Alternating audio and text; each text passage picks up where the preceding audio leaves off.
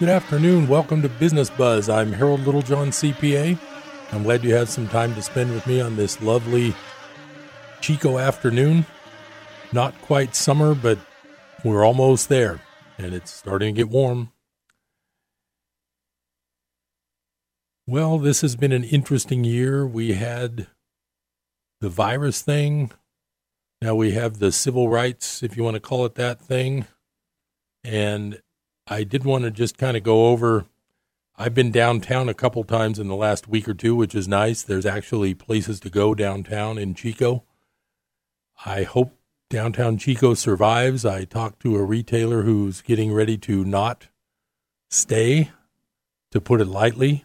I believe they said their entire day, the day before, was gross sales of $60, and then the next day was $30. No retail establishment can live on averaging $45 a day for, that'd be like $900 a month of gross. It's ridiculous. So I'm a little worried that downtown Chico's going to die on the vine, especially if the students don't come back to support the bars and restaurants. But I did just want to I printed out this timeline, an opening timeline from Butte County Reopens What You Should Know. I'm not sure when they printed this, but the list starts in May, and it looks like all the other openings happened, according to this, June 12th. So that's just a little while ago. So I'm just going to look at the list of things that it says here opened June 12th. Day camps, June 12th. Well, that's handy for parents who have kids that want to get out and do some camp things in the summer. That's a good idea. Child care revised guidance opened June 12th. Casinos, card rooms, and racetracks, June 12th. These are all June 12th.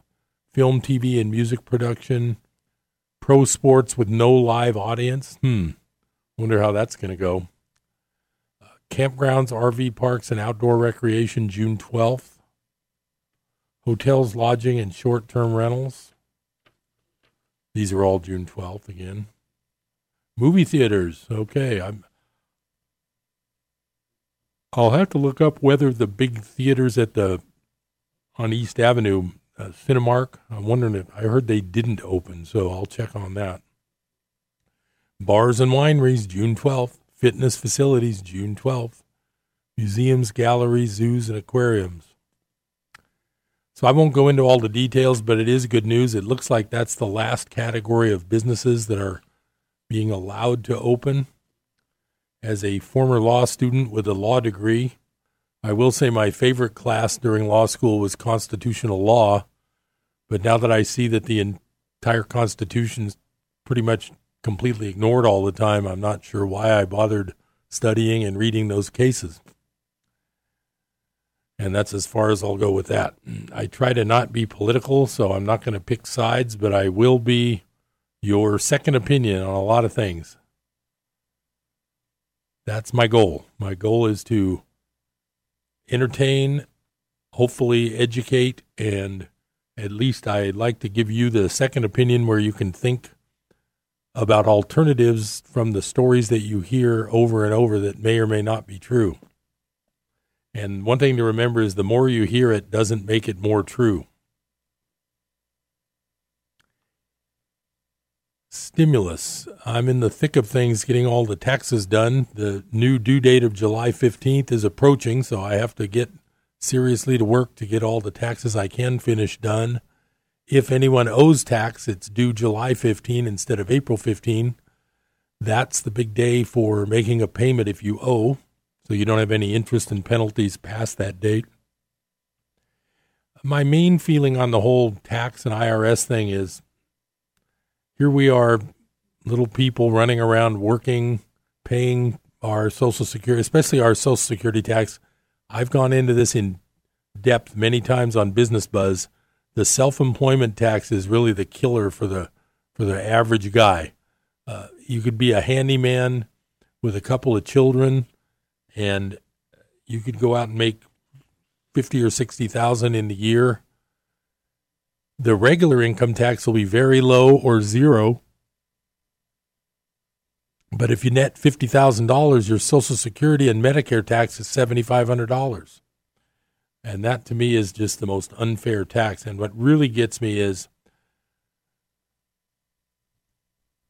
these bailouts of big business and big banks. It's in the trillions of dollars. They're printing like there's no tomorrow, which I knew they would do. Remember all the articles I read from Egon von Greyer's over the past few months? He predicted exactly what's happening. This virus thing, I call it a virus thing because I'm not even sure it exists. A disease that 99% of people recover from, and most people, if they have it, don't even know they have it. I'm just not convinced that it's a serious problem.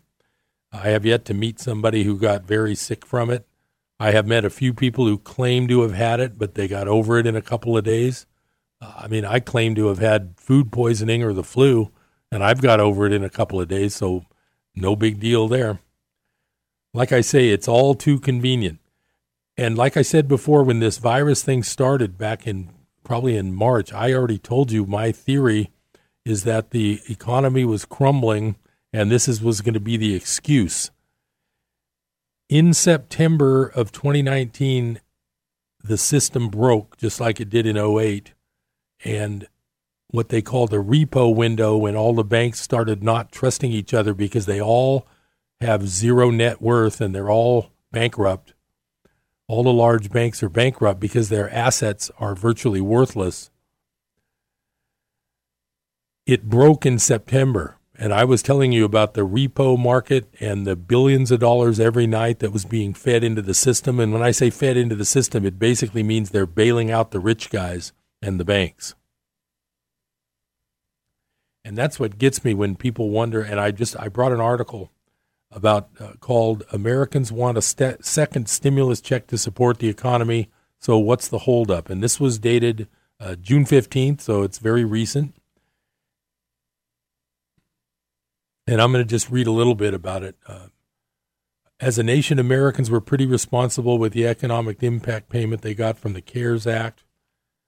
We didn't really blow the payments on outlandish things. According to a money poll from April, most people used the cash for bills, groceries, and rent and mortgage payments. Others put them into checking or savings accounts. But 60% of those respondents said the money fell short of meeting all their needs, and that's only become a bigger issue as the coronavirus crisis has worn on. We're now approaching what experts are calling the cliff, when all of the temporary measures the government put in place in March run out this summer and things are nowhere near back to normal. This article is just talking about what the upcoming possible second stimulus might be. It hasn't passed yet.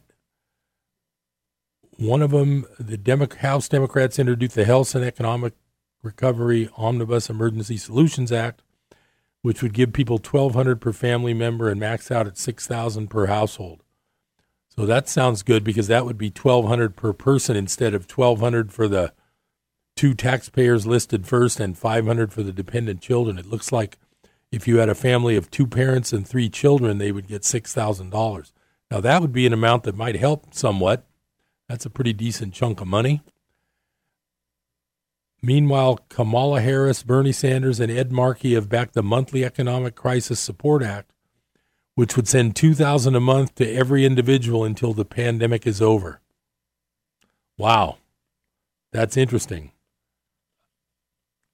But what gets me is whatever you think about that kind of stimulus where everybody gets $2,000 a month for a while, some people think that's a bad idea. Some people think it's a good idea. I'm not really sure, except what really gets me is I know for a fact that these banks are getting billions and billions of dollars every night, but we have to fight and claw for, 3 or 4 trillion that would, I would have to just do the math in my head. 2,000 times 200 million would be 400 billion per month. So even though that sounds outrageously huge, I would say that they're probably printing 400 billion a week right now to bail out these crooked banks that are bankrupt and have no real assets left on their balance sheets. and it's been made much worse by this shutdown.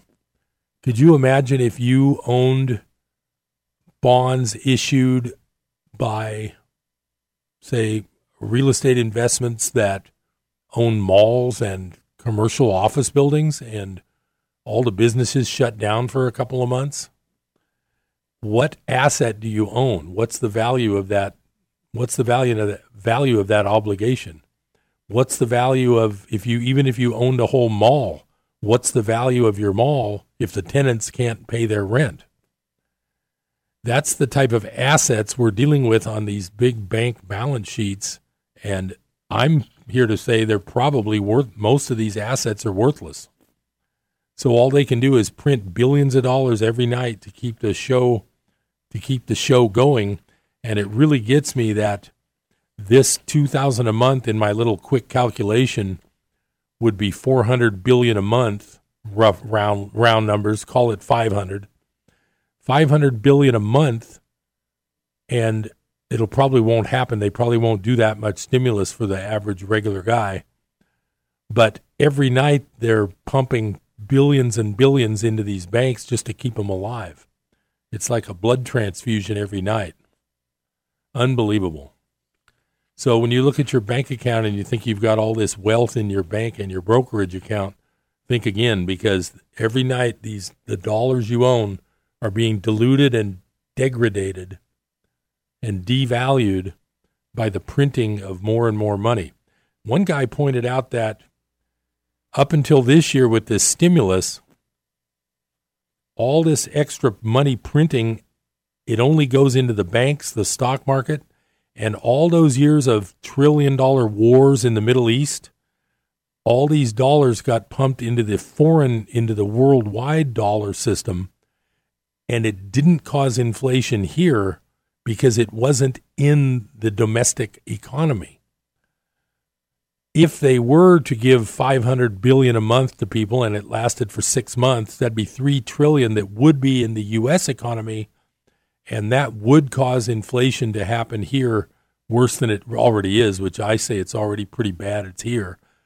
They claim it's really not here, and the reason they've kept inflation fairly manageable is because the dollars that they print go into foreign things like wars, military spending. Foreign banks get bailed out like they did in 2008. So we don't see the domestic inflation happen here. They know that if they sent $2,000 per person every month for 6 months to the U.S. people, which is what they should be doing, I'm not saying they should do it because I don't think it's good to print trillions of dollars a month, but the fact that they're printing trillions of dollars a month anyway, in that case, I think it should go to the United States people. Here's the problem. If they send it to U.S. people, it will cause inflation here, and they're afraid of people getting panicked by inflation. I'll be back after the break. Stay tuned to Business Buzz. I'm Harold Littlejohn, CPA. I'm going to have some more wonderful entertainment for you right after the break. Stay tuned.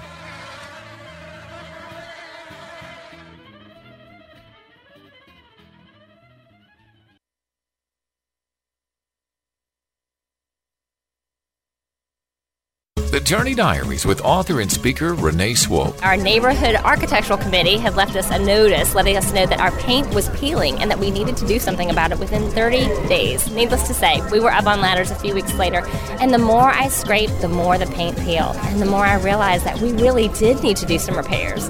Instead of being frustrated, I was thankful that they were willing to take the time and let us know that we needed to do some maintenance. And then I thought to myself, it's when I'm willing to let God and my girlfriends get up close and personal that they see things in my life that need repair. Maybe it's my attitude towards my husband or my impatience with my kids. And I just realized that I'm thankful that I've got a Lord and a Savior and good girlfriends around me that are willing to speak into my life and let me know when they see areas of my life that need some repair. The Journey Diaries with Christian author and conference speaker Renee Swope from Biblica at Biblica.com.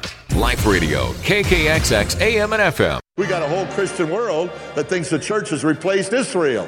Sorry, folks. Instead, we ought to be praising God every time we fellowship that He has never given up on the Jews. He showed mercy to the Jews. And by the way, that means he can be merciful to you.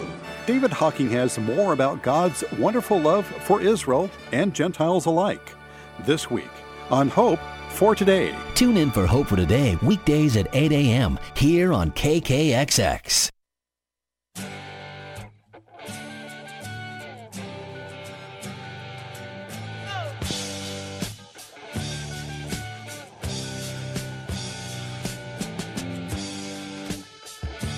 Welcome back to Business Buzz. This is Harold Littlejohn, CPA.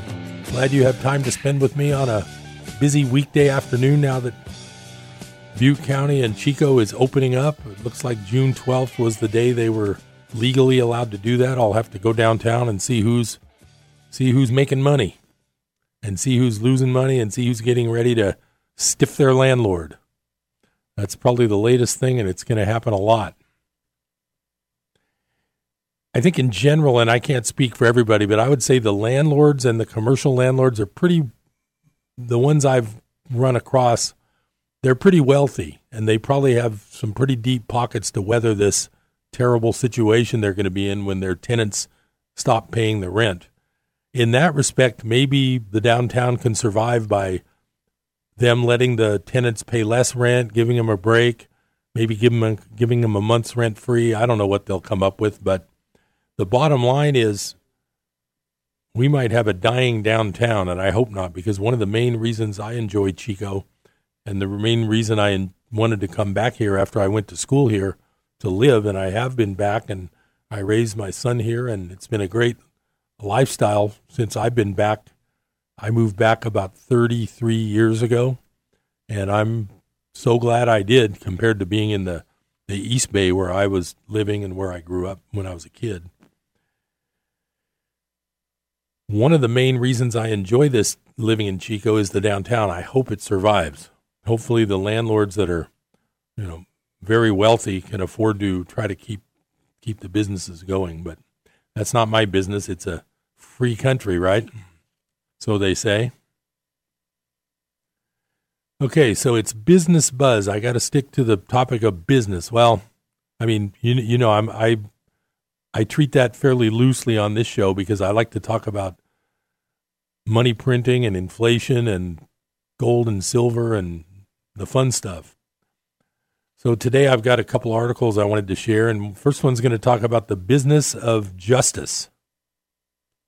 And I don't know if you guys knew this because I don't think it was on the mainstream news. I don't watch mainstream news, but I watch a little bit occasionally. I catch some by mistake. I walk into the room and it might be on. I don't rely on it, and I don't believe 90% of what they say. So I'm not sure if they've told you this, but this is dated for immediate release from the Justice Department in Washington, June 15th.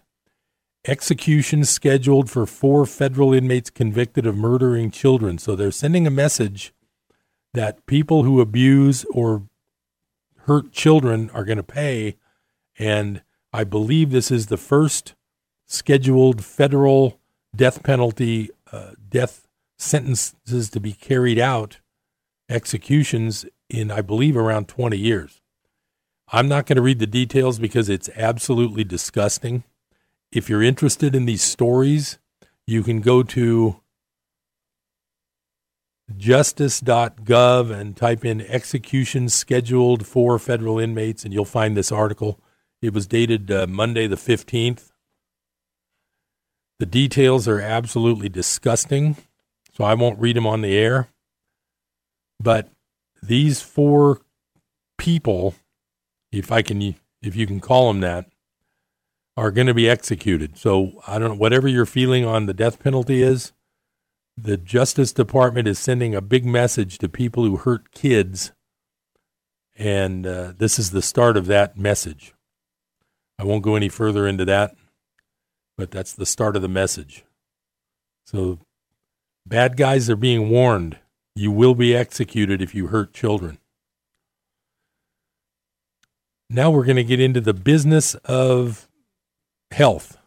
And with a virus situation, which we're all involved in now, That's a health topic. Here's a health topic. Here's another one that I doubt if you heard about, and I don't know. If you've heard about it, then kudos to the journalist who told you, because I'm telling you, but I haven't heard anybody tell me before. Federal lawsuit could limit fluoride in drinking water.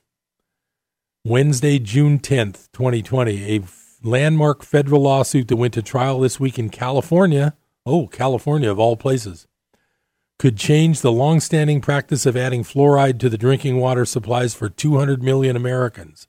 The lawsuit, brought against the EPA, which is Environmental Protection Agency, by groups including the Fluoride Action Network, Food and Water Watch, and Moms Against Fluoridation, would compel the agency to require local water utilities to stop adding fluoride to tap water. The suit claims fluoridated drinking water presents an unreasonable risk to public health and can harm the developing brain of young children and babies, causing an IQ deficit. Well, honestly, if you look around, I do believe there's been a huge IQ drop in the last 20 or 30 years. Renowned public health experts such as Dr. Philippe Grandjean of the Harvard Chan School of Public Health have raised concerns about fluoride neurotoxicity and questioned the safety of fluoride-contaminated drinking water. The U.S. first began adding fluoride to drinking water in the 1940s in an attempt to combat widespread tooth decay. Now, I'm just going to take a little break here. I've been reading and talking with friends about fluoride for 30 years. It's actually the same chemical that's in rat poison. And have you ever heard of anything so ludicrous as putting fluoride in the whole water system for everyone to drink just to try to stop kids' cavities? At the same time, everybody's pushing sugar in their drinks and in their food. Unbelievable. Unbelievable. And you can do research on fluoride. It's very bad. So what I'm saying is, here I am on Business Buzz telling you something that I doubt you've heard anywhere else. A lawsuit against fluoride in the water. And I mean, it took 75 years for someone to bring one of these lawsuits. It's like, give me a break. And I've been reading about fluoride for years and years. And it's not good.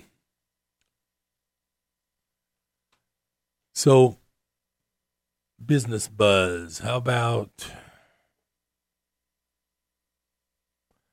here's a topic that I like. I found a book. I've been clearing out a couple of bookshelves, trying to make room for some things I need to store and store a little better, keep it in good shape. And I came across a real good book that I hadn't seen in a long time. I couldn't remember the author's name until I found the book on my bookshelf. His name is Alex Constantine. And I will say, I don't trust the guy fully, but I like some of his articles, and I won't get into why I don't trust him fully. This is copyright 1997. The reason I don't trust him fully is there's certain topics he stays away from completely, and I don't think he should. But I talked about a few weeks ago on Business Buzz, I talked about Operation Mockingbird, and this book called Virtual Government has an entire chapter about it. I'm not going to read the whole thing because I actually need to reread this and condense it down because it's 32 pages. But the title of this chapter is, And Now a Few Words from Our Sponsor, the CIA. And I talked about Operation Mockingbird a few weeks ago. And this is a great book. It's got a great chapter on it. I may reread this and break it down to an outline and go through it one of these days on Business Buzz, but I'm coming up on that second break. So I'm going to come back and read a little bit from this book called Virtual Government, and I hope you enjoy it. I think it'll be educational. I think it'll be entertaining, and I guarantee you've never heard this anywhere else. Stay tuned to Business Buzz. I'm Harold Littlejohn, CPA. I'll be right back.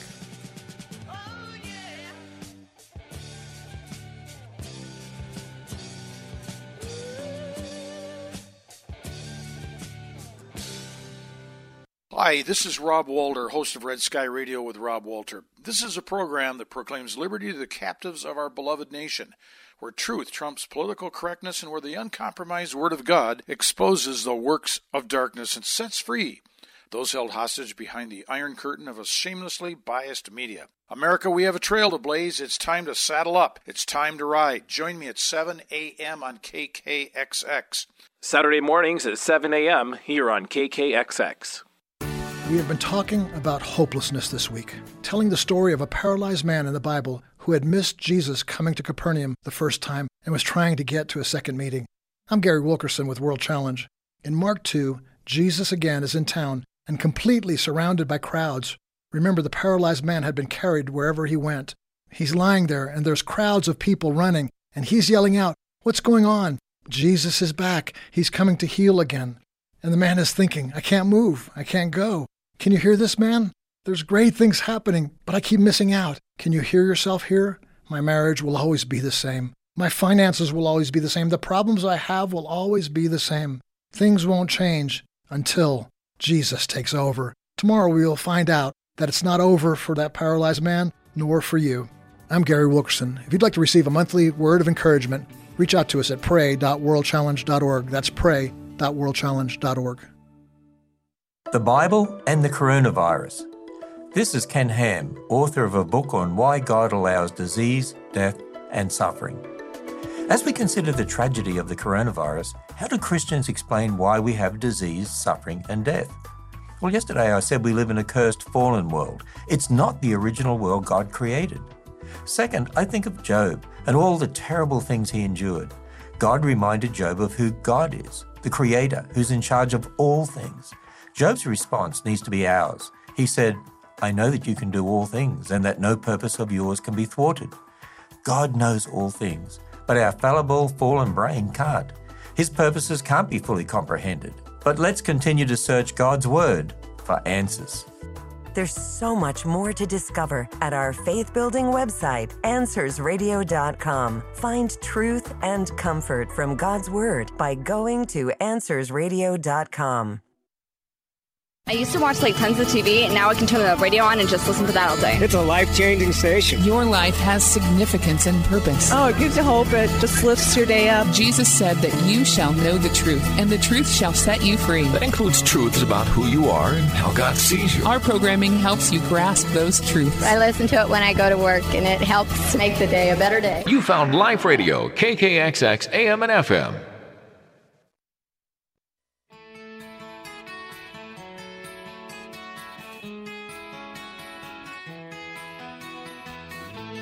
Welcome back to Business Buzz. I'm Harold Littlejohn, CPA.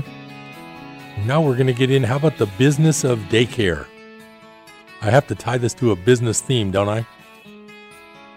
So I'm reading from Virtual Government, Alex Constantine, copyright 1997.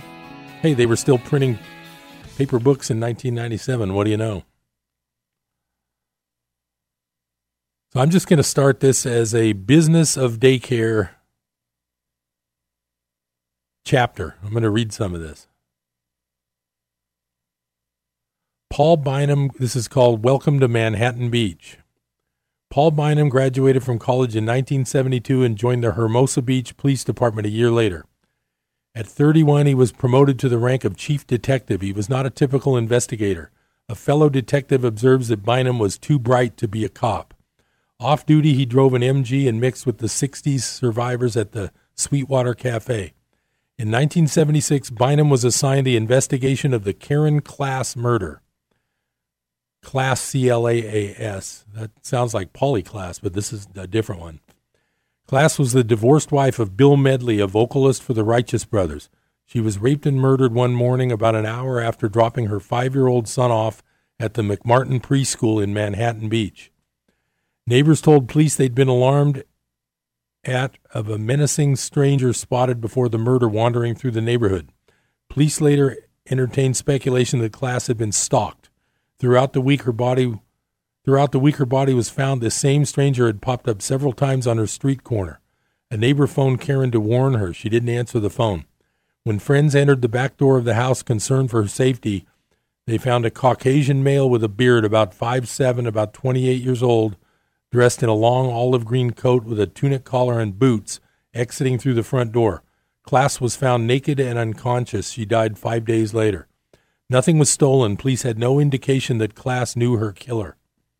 In 1984, shortly after indictments were handed down to defendants in the McMartin child molestation case, Gerald Class, her husband, drove off a cliff in Oregon and was killed. Children alleged in a grand jury hearing that teachers at the preschool had threatened to kill family members if they disclosed abuse. It was rumored that the Class deaths and the McMartin case may have been related. But police insisted there was no connection. We have no leads, no suspects, and we're not coordinating with Manhattan Beach, Hermosa Beach Lieutenant Mike Lavin told reporters. In 1979, Paul Bynum was forced out of the police department without an explanation despite an unblemished record. After the detective completed an investigation of a series of murders of teenage girls in nearby Redondo Beach, culminating in the arrest and conviction of serial killers Roy Norris and Lawrence Bittaker, Police Chief Frank Beeson pressured him to take a stress leave. Bynum was still haunted by the serial murder investigation, but he remained confident in his emotional stability and refused the leave. The chief obtained an order from the city manager, and Bynum was forced out on indefinite disability leave. He chalked it up to internal politics, paranoia, a purging of all potential detractors in the police department. Bynum told local reporter Kevin Cody, when the papers reported that Beeson had shown up apparently drunk at his first Hermosa City Council meeting and dropped his revolver on the floor, he thought we had tipped reporters. Beeson was apparently unaware that reporters routinely attended meetings of the city council. Bynum found a new career as a private investigator. In March 1984, he was retained by the Buc-ee's defense attorney, Danny Davis, and in the course of his investigation came to the conclusion that children had been abused at the preschool. Bynum found the videotaped interviews of the children by child therapists credible. One afternoon outside the courtroom, Cody mentioned to Bynum that hundreds of children had alleged abuse took place at the preschool. A dark cloud of distress passed over Bynum's face. He stammered that he had no idea so many children were involved. So I'm not going to go into all this detail. It's a great book. I think everybody should read it. The bottom line is you're never told the truth about things like, if any of you remember the McMartin preschool, you have no idea what really happened if you listen to the regular news. So I just wanted to bring that up because I found that book after not seeing it for about 10 years in the back of a bookshelf, and I finally found it, and I really enjoyed it when I first read it, and I'm going to reread some of it. But if you're interested in really learning about what really goes on versus what you get told, one of the best stories you can research right now with the internet and everything, because they didn't really have the internet in '84 back when the McMartin case was going. Just start reading about the McMartin preschool if you've got the stomach to handle it. It's very, very sick, and it ties right into the fact that the Federal Justice Department is now executing child abusers. And I won't get into all the details, but that is an omen of things that I believe are going to be happening over the next few months. Not sure yet. I don't want to prove it. I can't prove it, but I do believe that in the next few months we're going to be hearing a lot of stories about that subject. And if you want to sort of get yourself prepared for it, I would say the McMartin preschool is a great story to start doing some research on, because it's absolutely not what you think. It's not what you were told. Now, this is an article I printed from a couple of weeks ago, and it's about gold and silver, so I wanted to share it with the Business Buzz today, because the more the printing goes on. Oh, the other thing was the Federal Reserve, I believe a week or two ago, came out and said we will not raise interest rates through 2022, which guarantees 2.5 years of zero interest. So all the crooks that are using zero interest to buy back their stock, and all those kind of guys like Tesla and Amazon and all that stuff, they can just keep pumping up the stock market. They got zero interest for 2 more years at least. Funny, my credit cards don't offer me zero interest. Well, they do for like 12 months, then they get you hooked in, and then it goes back to 12 or 15%. So when do I get my 0% loan? I'm still looking. Let me know if you find a way to get it. Okay, so this is by a guy named Dave Kranzler. It says, and it's talking about an article. I'm going to just read from this article. An article from Bloomberg, that's the big business network, was published, which alleged that New York gold traders drown in glut. The COMEX is now reporting there's 26 million ounces of gold in COMEX vaults, 17 million of which is in the eligible account. This is up from 9 million total ounces at the end of March, 5.5 million of which was, quote, eligible. And Mr. Kranzler goes on, I find it amusing that the mainstream media swallows the COMEX data reports without fact-checking or insisting on an independent audit of the bars. Ronan Manley of Bullion Star published a research piece in which he dug up a letter from the Chicago Mercantile Exchange to the CFTC, which is the Futures Trading Commission, which stated that the CME believes the deliverable supply of eligible is 50% of the reported number. That's if we take the CME's estimate. The world was told 6 weeks ago that it was impossible to transport gold bars overseas, and a scheme was rigged to make London gold 400-ounce bars available on a fractional basis to satisfy COMEX deliveries at the option of the party taking delivery. But the bars were to remain in London. Now think about that. I'm interjecting here. Okay, your Chicago or your New York gold account is going to deliver you your 100-ounce bars, but the bars were to remain in London, and those are 400-ounce bars. Suddenly, the COMEX found several million ounces of gold in its warehouse stock report, bars that are unaccounted for and supposedly sitting in London vaults. In all likelihood, the 17 million ounces of gold added to COMEX vaults is likely from double-counting bars in London. I know many of those reading this might find this too conspiratorial, but it's been long acknowledged that the LBMA, which is the London bullion area, is running a fractional bullion system. Well, I'm going to take that last break of the day, and I'll be right back, but we really do need to dig into a little bit about this fake gold market and how they're keeping you believing that your dollars are good investments. I'm Harold Littlejohn, CPA. I'll be right back on Business Buzz. Stay tuned.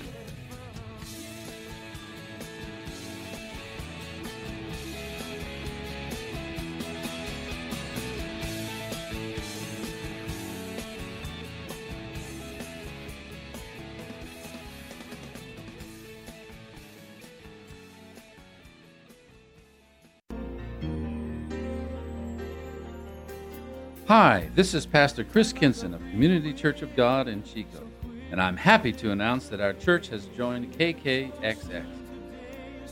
Community Church of God has been a fixture in Chico for many years and now will be coming to you over the airwaves. Our program is called Your Message for Today and will be broadcast on Saturday and Sunday mornings at 10:30 a.m. We hope that you enjoy the Bible-based teaching preaching that will be featured on these programs. We'd also like to extend to you an invitation to come and visit us at Community Church of God, 1095 East Avenue in Chico. Our services are 11 a.m. Sundays and Bible studies at 7 p.m. Wednesdays. Come and worship with Community Church of God, and may God richly bless you. In God we trust. Our coins and currency cry out that proclamation. Let us reaffirm that powerful attitude in our daily lives and the choices we make. Fellow Americans, recommit that faith and trust in Almighty God and His ways, that this nation, under God, shall have a new birth of freedom.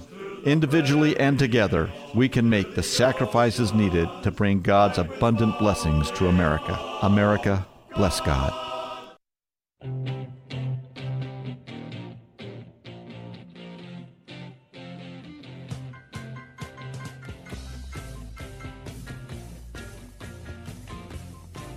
Welcome back to Business Buzz. I'm Harold Littlejohn, CPA, on a nearly summer day in Chico.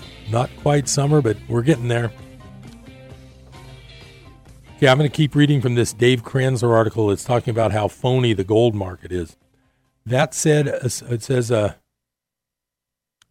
assume that 26 million ounces of gold are real. Discount the 17 million eligible by the CMA self-admitted discount factor, and 50% of that leaves 17.5 million alleged gold ounces available for delivery.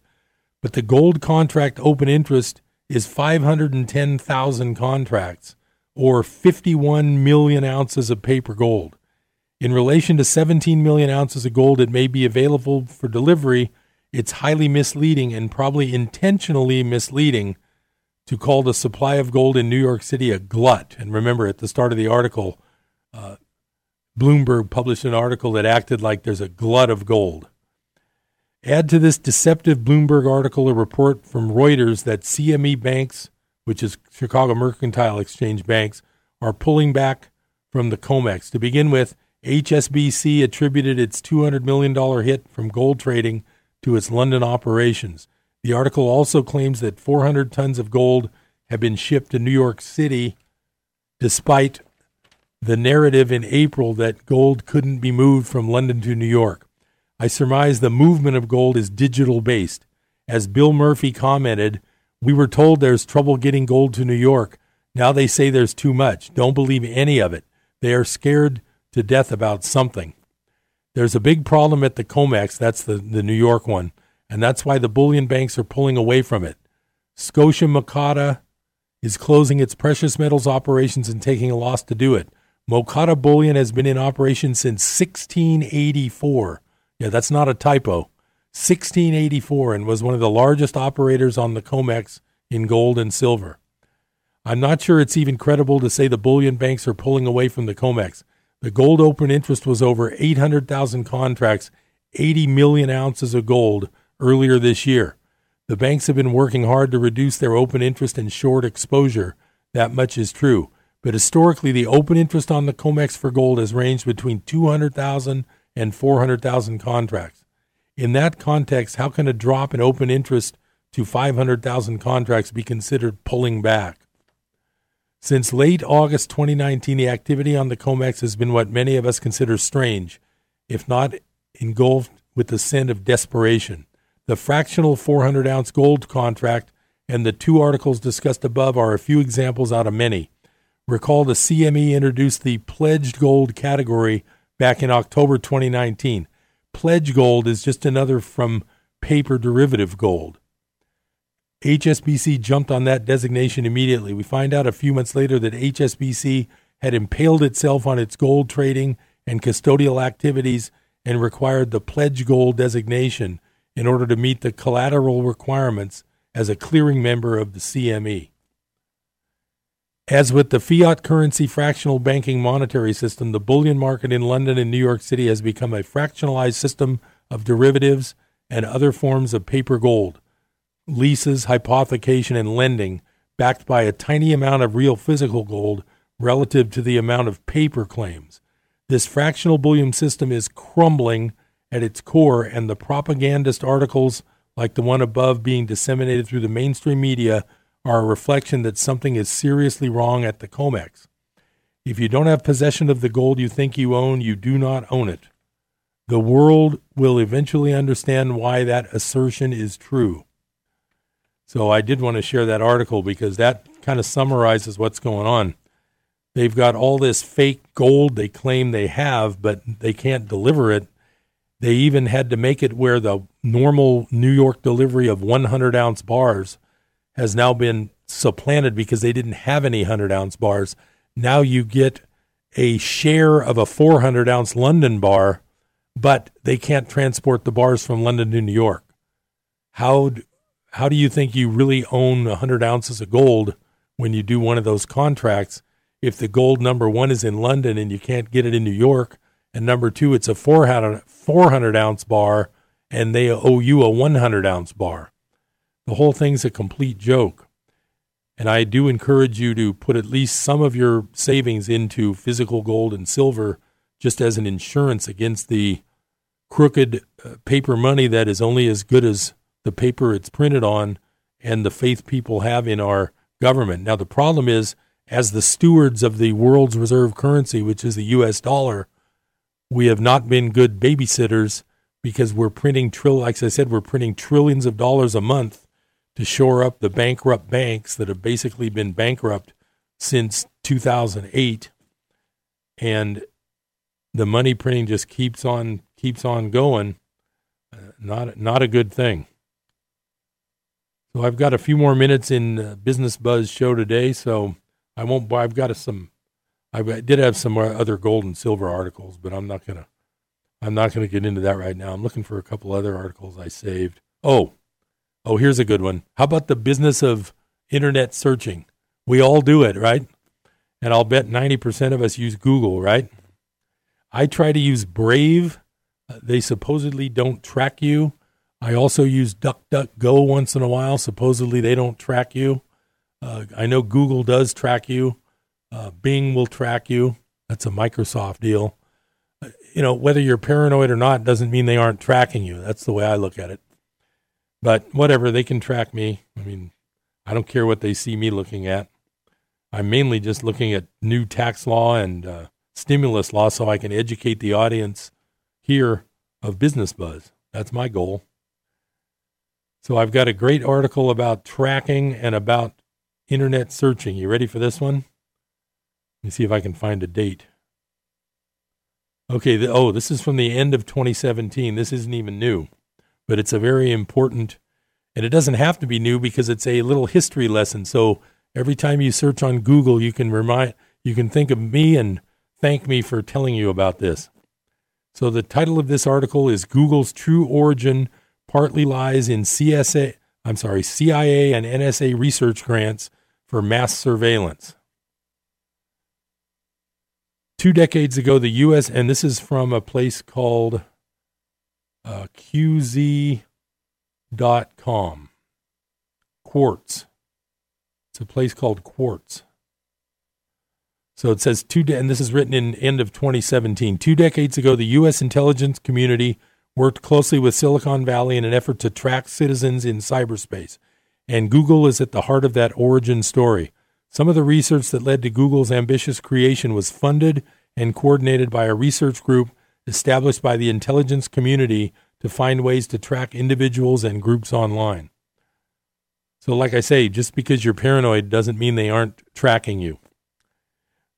I'll read some more. The intelligence community hoped that the nation's leading computer scientists could take non-classified information and user data, combine it with what would become known as the Internet, and begin to create for-profit commercial enterprises to suit the needs of both the intelligence community and the public. They hoped to direct the supercomputing revolution from the start in order to make sense of what millions of human beings did inside this digital information network.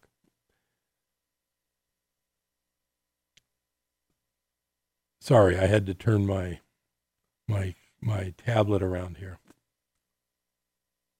Oh, where was I? Well, I'll just pick up here. The story of the deliberate creation of the modern mass surveillance state includes elements of Google's surprising and largely unknown origin. It is a somewhat different creation story than the one the public has heard and explains what Google co-founders Sergey Brin and Larry Page set out to build and why. But this isn't just the origin story of Google. It's the origin story of the mass surveillance state and the government money that funded it. Backstory, the intelligence community and Silicon Valley. In the mid-1990s, the intelligence community in America began to realize that they had an opportunity. The supercomputing community was just beginning to migrate from university settings into the private sector, led by investments from a place that would come to be known as Silicon Valley. The intelligence community wanted to shape Silicon Valley's efforts at their inception so they would be useful for homeland security purposes. A digital revolution was underway, one that would transform the world of data gathering and how we make sense of massive amounts of information. The intelligence community wanted to shape Silicon Valley's supercomputing efforts so they would be useful for both military and homeland security purposes. Could this supercomputing network, which would become capable of storing terabytes of information, make intelligent sense of the digital trail that human beings leave behind? Answering this question was of great interest to the intelligence community. Intelligence gathering may have been their world, but the CIA and the National Security Agency had come to realize that their future was likely to be profoundly shaped outside the government. It was at a time when military and intelligence budgets within the Clinton administration were in jeopardy and the private sector had vast resources at their disposal. If the intelligence community wanted to conduct mass surveillance for national security purposes, it would require cooperation between the government and the emerging supercomputing companies. To do this, they began reaching out to the scientists at American universities who were creating this supercomputing revolution. These scientists were developing ways to do what no single group of human beings sitting at workstations in the NSA and the CIA could ever hope to do: gather huge amounts of data and make intelligent sense of it. There was already a long history of collaboration between America's best scientists and the intelligence community, from the creation of the atomic bomb and satellite technology to efforts to put a man on the moon. The Internet itself was created because of an intelligence effort. In fact, the Internet itself was created because of an intelligence effort. In the 1970s, the agency responsible for developing emergency technologies for military, intelligence, and national security purposes, the Defense Advanced Research Projects Agency, DARPA, linked 4 supercomputers to handle massive data transfers. It handed the operation off to the National Science Foundation a decade or so later, which proliferated the network across thousands of universities and eventually the public, thus creating the architecture and scaffolding of the World Wide Web. Silicon Valley was no different. By the mid-1990s, the intelligence community was seeding funding to the most promising supercomputing efforts across academia, guiding the creation of efforts to make massive amounts of information useful for both the private sector as well as the intelligence community. They funded these computer scientists through an unclassified, highly compartmentalized program that was managed for the CIA and the NSA by large military and intelligence contractors. It was called the Massive Digital Data Systems Project, MDDS. Well, I'll let you guys finish that because I'm running up on the end of the Business Buzz show for today. But the title of that article is Google's True Origin Partly Lies in CIA and NSA Research Grants. So that's my contribution today to getting you guys thinking outside the box and at least knowing what to research. If you feel like doing some learning and some reading, start looking into that whole rabbit hole, because when you really find out the origins of things like Google and Yahoo and all these big internet companies, you'll start to be shocked and you'll start to wonder why you use Google at all when there's other search services that don't track you. It's pretty interesting stuff. Well, that about does it for me on Business Buzz. I've got a lot of work to do. With July 15th looming, I've got to finish a lot of income taxes, make sure that if people owe, I can get them the correct amount by July 15th so they don't owe interest and penalties. What a world we live in. 2020 has been the weirdest year ever. If you want a little recap of my feelings, the entire virus thing is just an excuse to have the economy collapse and blame it on something other than the misdeeds of the Federal Reserve and all the other central banks. I won't even get into my opinion of this whole racial thing. Of course, I agree that it's terrible when these things happen, but I don't agree that the appearance on TV is like this country's just full of, you're either a racist or a protester, and that's not the case. There's a lot of people who are neither. I'm Harold Littlejohn, CPA. I'll see you next time on Business Buzz. Thanks for listening in. Have a great day.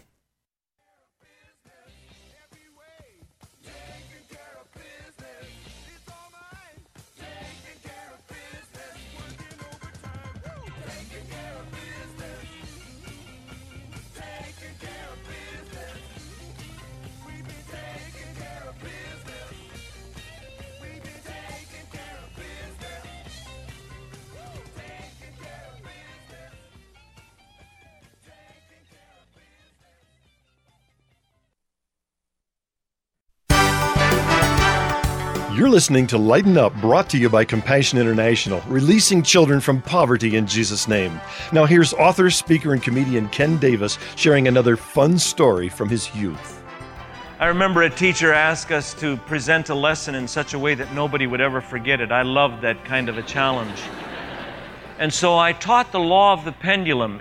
Hanging in the middle of the room was 250 pounds of weightlifting metal. Over against the wall was a table, and sitting on the table was a chair. I said, "Sir, would you kindly go sit in the chair and put your head against the wall?" I had arranged it so that when I pulled that pendulum up, it would just touch his nose. And I put it right on his nose. And I said, "Sir, the law of the pendulum states that if this is a good pendulum, when I release it, it will swing across the room. And when it comes back, it is absolutely impossible for this thing to touch your nose." Now listen carefully. If it's a bad pendulum, it will make the pendulum perform more poorly, meaning he'll be even safer. And I held that against his nose, and I said, "Sir, do you believe in the law of the pendulum?" Beads of sweat formed on his lip, and then he nodded, "Yes." I let it go, and it swung across the room, and it hung momentarily in the air, and then it began to swing back, and as it started back, you never saw a man move so fast in your life. Faith is not about what you say you believe. Faith is about what you do because you believe. Lighten up and live. This has been Lighten Up, brought to you by Compassion International, releasing children from poverty in Jesus' name. Please visit us on the web at compassion.com.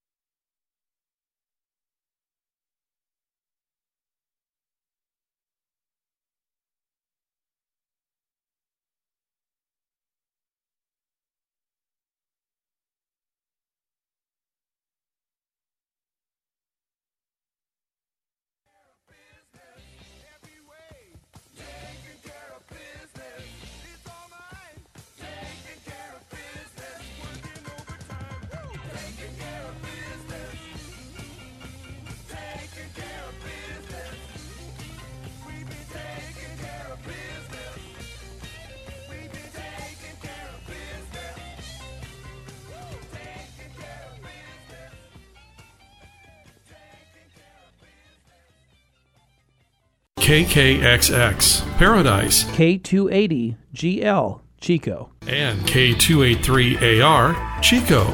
This hour from townhall.com, I'm Keith Peters. Republicans are hoping to gain the 60 votes they need to open debate on their version of police reform, despite threats of a filibuster by Democrats. Democratic leader Charles Schumer is calling on his members to vote against opening debate on the Justice Act. The Republican majority has given the Senate a bad bill. Republican Senator John Barrasso says the bill drafted by Senator Tim Scott of South Carolina never has gotten a fair shake from Democrats. They began knocking this bill before they ever read it.